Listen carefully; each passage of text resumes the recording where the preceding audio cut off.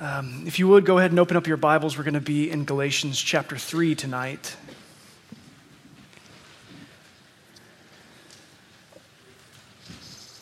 Galatians chapter 3. I love preaching after testimonies. It's always so encouraging to hear how the Lord is active among us and in transforming us and drawing us closer to Himself, and just to see that embodied right in front of us to declare His good work among us is a wonderful thing. So thank you again. Galatians chapter 3. We're continuing our study of Exodus. Obviously, we are not in the book of Exodus right now. We'll get there. Trust me. I'm Jeff, by the way. Don't just trust me because I have a microphone. My name's Jeff. I'm the associate pastor here. It's great to meet you. We'll be in Galatians chapter 3, starting with verse 10. And let us listen carefully, for this is God's word. For all who rely on works of the law are under a curse. For it is written, "Cursed be everyone who does not abide by all things written in the book of the law and do them." Now it is evident that no one is justified before God by the law. For the righteous shall live by faith. But the law is not of faith, rather, the one who does them shall live by them. Christ redeemed us from the curse of the law by becoming a curse for us. For it is written, "Cursed is everyone who is hanged on a tree," so that in Christ Jesus the blessing of Abraham might come to the Gentiles, so that we might receive the promised Spirit through faith. Let's pray.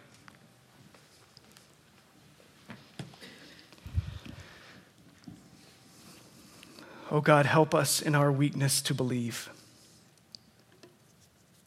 Help us to hear your word, to receive it. Help us to be honest with ourselves and one another tonight. Give us the strength to look at your law, which is a mirror that can show us things we don't want to see but need to. Give us the strength to look,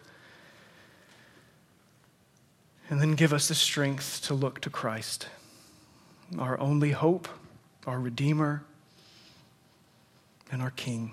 We pray these things in His name. Amen. So last week, we looked at when Israel arrived at Sinai and Moses went up and received the commandments of God. And Joel stressed last week that we really need to keep the order of events in mind. We should keep the order of events correct. That God had rescued Israel out of their slavery in Egypt. He had brought them into the wilderness. He had delivered them, and then He was giving them the law. And it's important for us to see the progression. And tonight, what I want to do is kind of build off of that and continue that conversation, and to really zero in on kind of two areas. To see how the Ten Commandments fit into the law of God, to see where they fit, their place within the law, and then for us to consider, what does it mean to be Christians and relate to the law? What does a Christian have to do with the Ten Commandments? What does Birmingham have to do with Sinai? What is this connection now? And so I think a good place for us to begin to kind of chart our path together is to ask this question: what do you think of when you hear the word law? When you hear law, what do you think about? See, it can kind of be like the word gospel. When we hear gospel, it's said around churches a lot, in Christian circles, blogs, books, events, all of those things. We hear gospel a whole lot, and then but can be really tricky to nail down a definition. And so what we do with a lot of terms, and we do this in all areas of life, where we have so much information coming in that we just build kind of a sense glossary of terms. What we have a feeling of what different things mean, so we can just keep going to the next thing. And so when you hear law, what is that sense definition? What's that feeling definition that you have? Is it good? Because I would guess probably not.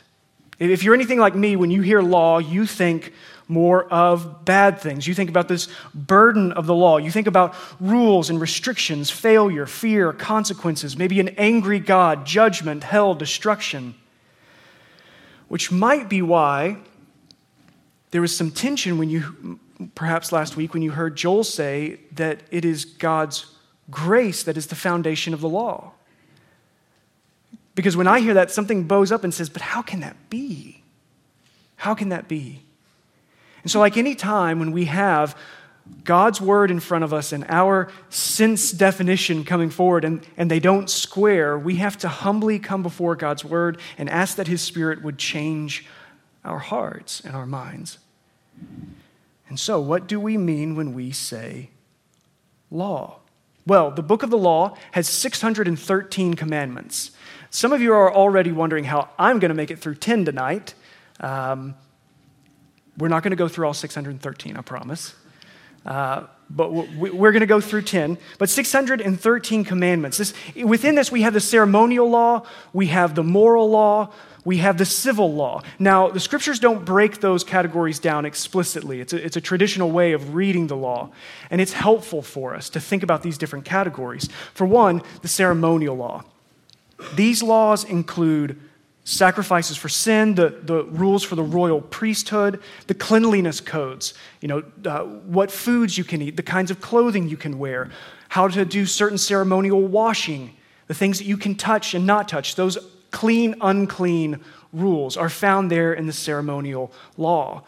Also, all those things about, when it comes to the foods and the kinds of things that you can eat, what makes you clean, what makes you unclean, and how you approach God in that.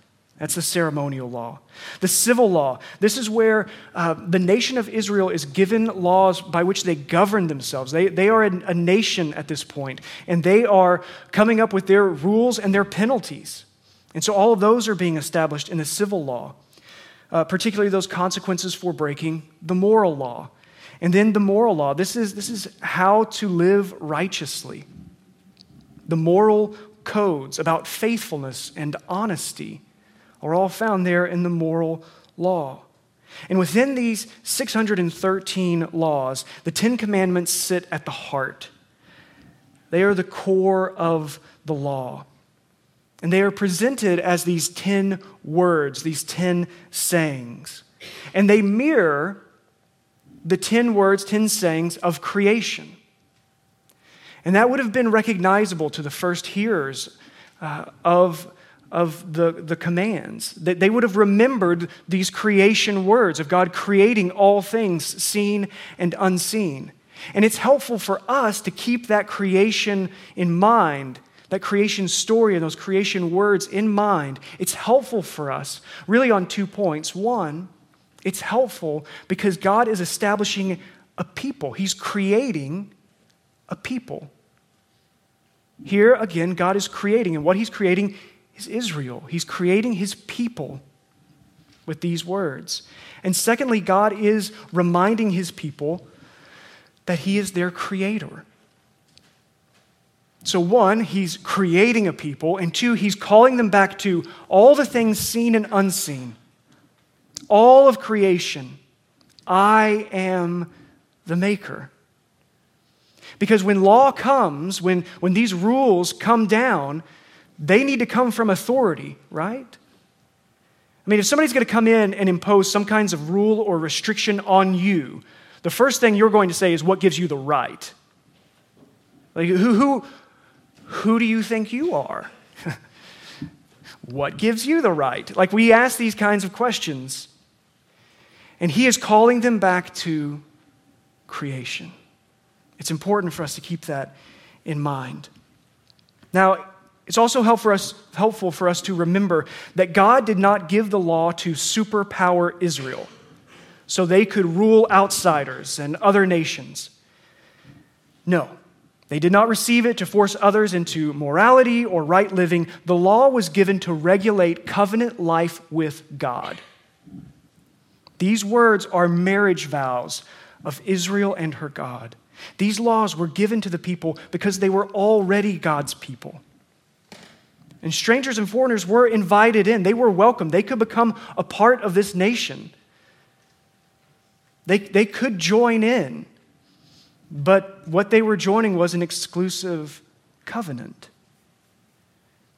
See, this law reminds Israel that God is her creator, and those who receive God's law are creatures. We don't like to think about being creatures. Creatures are creatures. We're a people, right? We like those kinds of distinctions. But God is creator and we are creatures.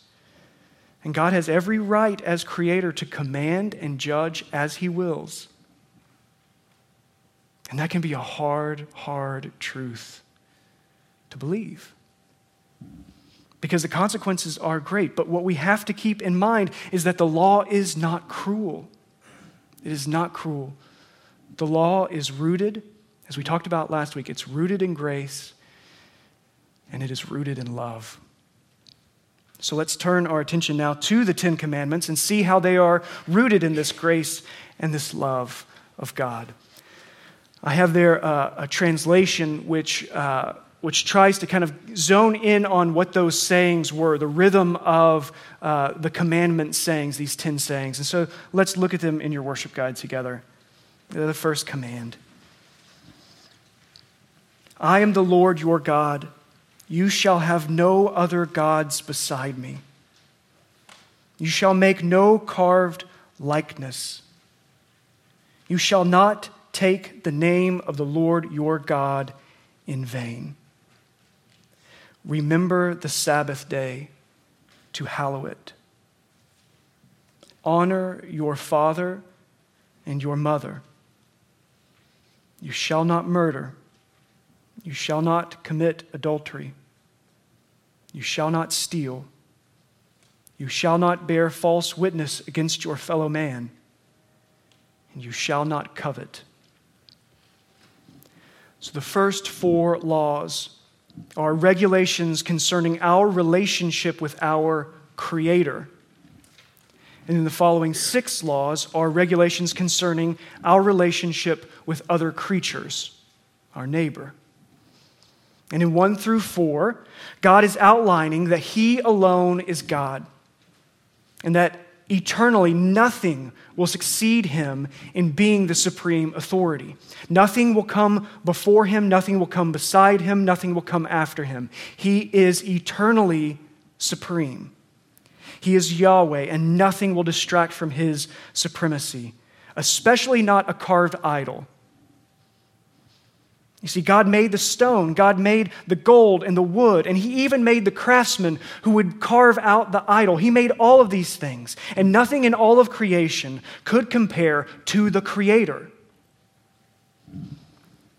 He is over every realm, the heavens, the earth, the sea, and because He is over all, He must be revered. The people of God must bear this awe.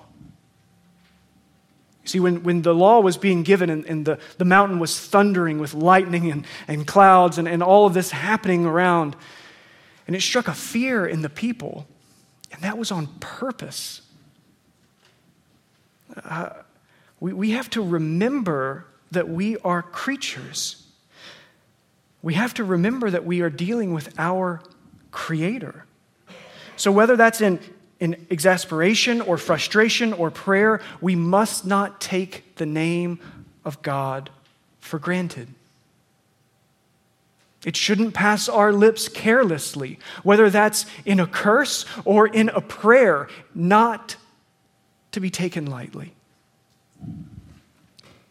I've heard Dr. Gerald Bray, a professor at Beeson Divinity School, he said this: yes, we have friendship with God, but we are not equals with God. He is our maker, and we must remember who He is. Yes, we have friendship, but we are not equals. And we have to keep this in mind. And God has laid out here in His commandments a way to remember. A way to remember. And in that remembering, we remember all that He created. and therefore we rest on the Sabbath. Joe will be teaching on that next week in greater detail. Plus, I have 6 more commandments in the New Testament to reckon with, so we're going to keep moving. All right, so the 6th commandment on. These are regulations concerning our relationship with other creatures, our relationship with one another, our neighbors. And here God is outlining how we regard and interact with one another. It begins with honoring mothers and fathers. Honoring forebears is a critical part for the people of God because it takes us back to the beginning of our life. It takes us back to that place where we were helpless and in need. I mean, have you ever seen a baby? They're completely helpless. It's an easy thing to observe. And God is taking us back to this place to say, remember where you came from and show honor. Now, that doesn't mean it's easy. And for some of you, it is extremely difficult. It's extremely difficult to show honor to someone who has not earned honor. It's very hard. We talked about that this past summer when we were talking about governments and rulers and authorities and all those different things. And now taking it into the home with parents, it's not easy. Because people aren't easy. And whether you believe it or not, you are not easy. And that's why God is giving us these commands of how to treat one another. Because in doing so, we will set ourselves apart as the people of God, to show honor where honor perhaps is not earned. And this sets a tone for the last half of the commandments. They aren't easy either. These shall nots, thou shalt not murder, thou shalt not commit adultery, thou shalt not steal, which really are all violations of covenant. Don't take what's not yours. You don't take a life that's not yours. You don't take a spouse that's not yours. You don't take someone else's possession that's not yours. You don't take it. And don't bear false witness. Don't covet. And here, God is talking about how we need to learn to be honest, to not take advantage of people, not to long what belongs to someone else. And these regulations, they prohibit deceitfulness and greed. They teach us to be content with what God has given us and to trust Him as creator and provider. Now, these regulations are not simply for establishing order, although they do that. They do establish order. But they establish a lifestyle that reminds the people of God who they are in the sight of God, and that is holy, set apart. These first 4 regulations concern our relationship with God. The final 6 are relationship with our neighbor. And this God-neighbor breakdown of the 10 Commandments is actually taught by Jesus as recorded in Matthew 22 and Mark 12. It comes up in a time when Jesus is approached by a Pharisee, a lawyer. You know the type. And so he comes up and he's got a lot of laws to remember. You not only have what's written down in the book of the law, you have all these oral laws, all these laws that are being used in these legal times, and the lawyers, he has all these things to keep up with. And so he has this clever question: what is the greatest commandment? And let me read to you from Matthew 22. The lawyer says this: "Teacher, which is the greatest commandment in the law?" And Jesus said to him, "You shall love the Lord your God with all your heart and with all your soul and with all your mind. This is the great and first commandment. And the second is like it." I like that he went for 2. He gets asked for 1, he goes for 2. And the second is like it, verse 39. "You shall love your neighbor as yourself. On these 2 commandments depend all the law and the prophets." See, Jesus breaks down the law and the prophets into these same 2 categories outlined in the 10 Commandments: loving God and loving our neighbor. And again, the law is not to be seen as these rules of how to be perfect, but living out life as God's people. God has called His people to be a loving people, and that love is expressed in obedience to Him. That is what we mean when we say law. But Israel did not keep the law. No one did. They said, everything that you have commanded, O God, we will do. And the blood gets sprinkled all over the place. And then they don't do it. So why didn't that just end? Like day one, we're going to do everything that you commanded. All right. Like a game of quiet mouse, like the first peep and the game's over. Like, why didn't that happen? Someone sins, and they're like, all right, well, I'm going to go see if I can find some other slaves to kind of bring out into the wilderness and see if we can really get this right.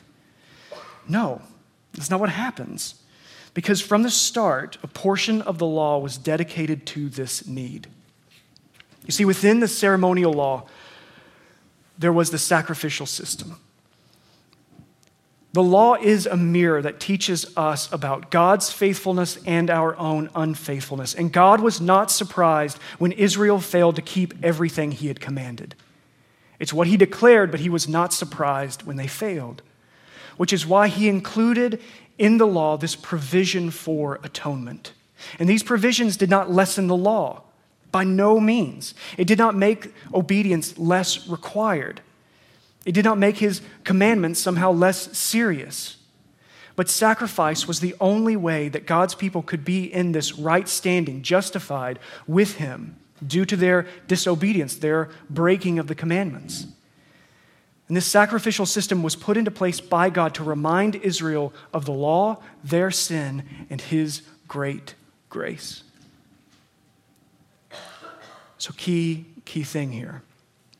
Israel was not relying on works of the law for their salvation. They were relying on God. They weren't relying on the works of the law to somehow be right with God. They were relying on God. So, this confident reliance is called faith. And the people of God have always been justified by faith, not works. Romans chapter 3, Paul looks at this issue, and we'll look at a few different verses here, but one thing that he says in verse 28 is, "For we hold that no one is justified by faith apart from works of the law." Let me read it again. "For we hold that one is justified by faith apart from works of the law. It is not from the works of our hands that somehow we earn enough of God's attention and affection for him to save us. It wasn't true for Israel. It's not true for us. But this is the deceit that plagues us. It plagues our hearts and it plagues our minds. And if it's not trying to get a stronghold on some part of your life right now, then I would encourage you to take a breath, open your eyes, and be honest with your life.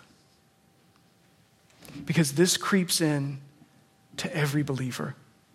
That we would start to think that the only way that God will love us and accept us is if we do enough for him. And it's never been true and it never will be true. Because we can't do enough. But he has provided this way for Israel. And he did this to lead us to Jesus. In Romans chapter 3, Paul says that God was passing over these sins. In his divine forbearance, he was showing a patience to Israel. This whole sacrificial system was God's patience on display. Why did he do it?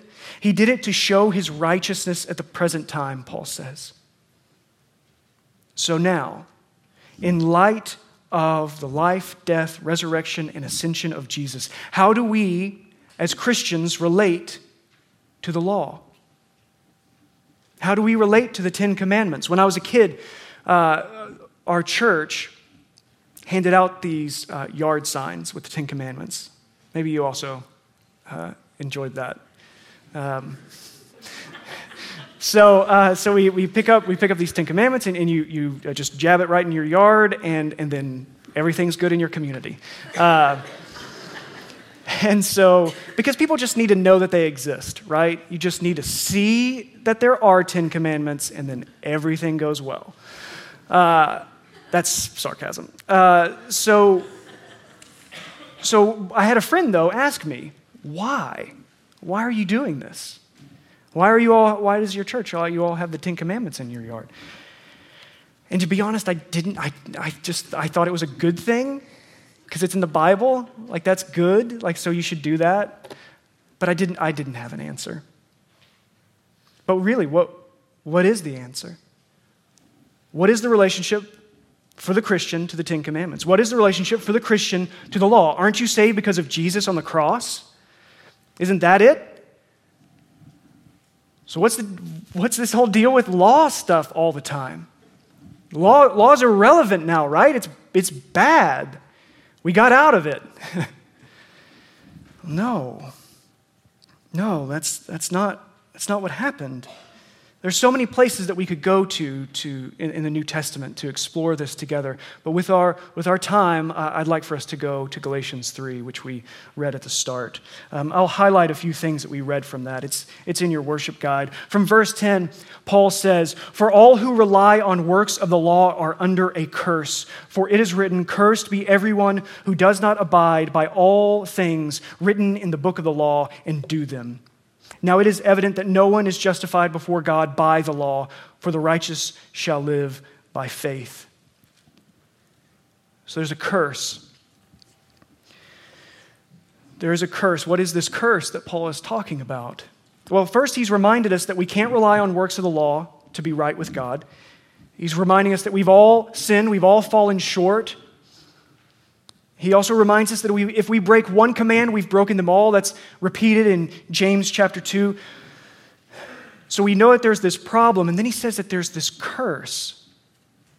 And the righteous shall live by faith, and Christ redeemed us from the curse. But what is this curse? Well, we see it in verse 10. The curse is reliance upon the law for right standing with God. The curse is relying upon the law for justification. It's not that the law is the curse, it's relying on the law that's the curse. Because that deal, me relying on the law, doesn't work. Me relying on how well I can keep the 10 Commandments to be right with God doesn't work. It didn't work for Israel. It's not going to work for me. It's not going to work for you. We can't rely on it like that. And when we try to rely on it, it's a curse because it just crushes us. We fall beneath the weight of the law because we do not keep it.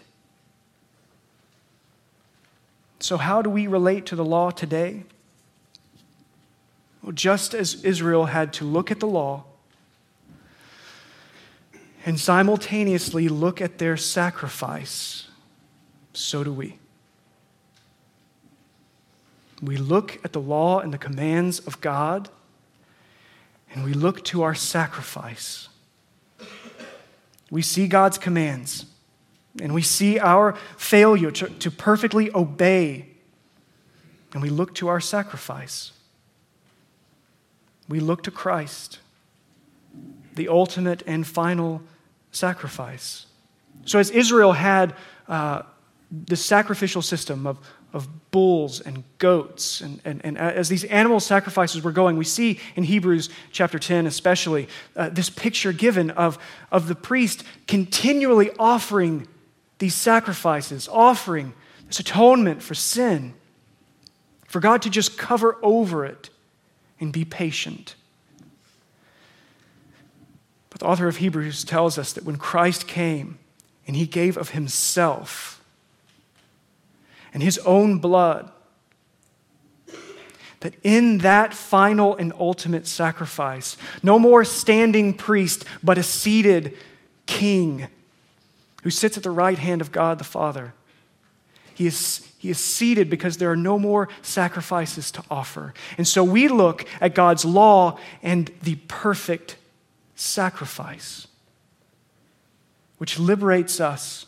Christ liberates us from this ceremonial law, those laws about food and clothing and how we are unclean and all these rules about cleanliness. That's why the foods are declared free for all and all those things in the New Testament. That's why all these unclean, why the lepers, they are touched by Jesus himself.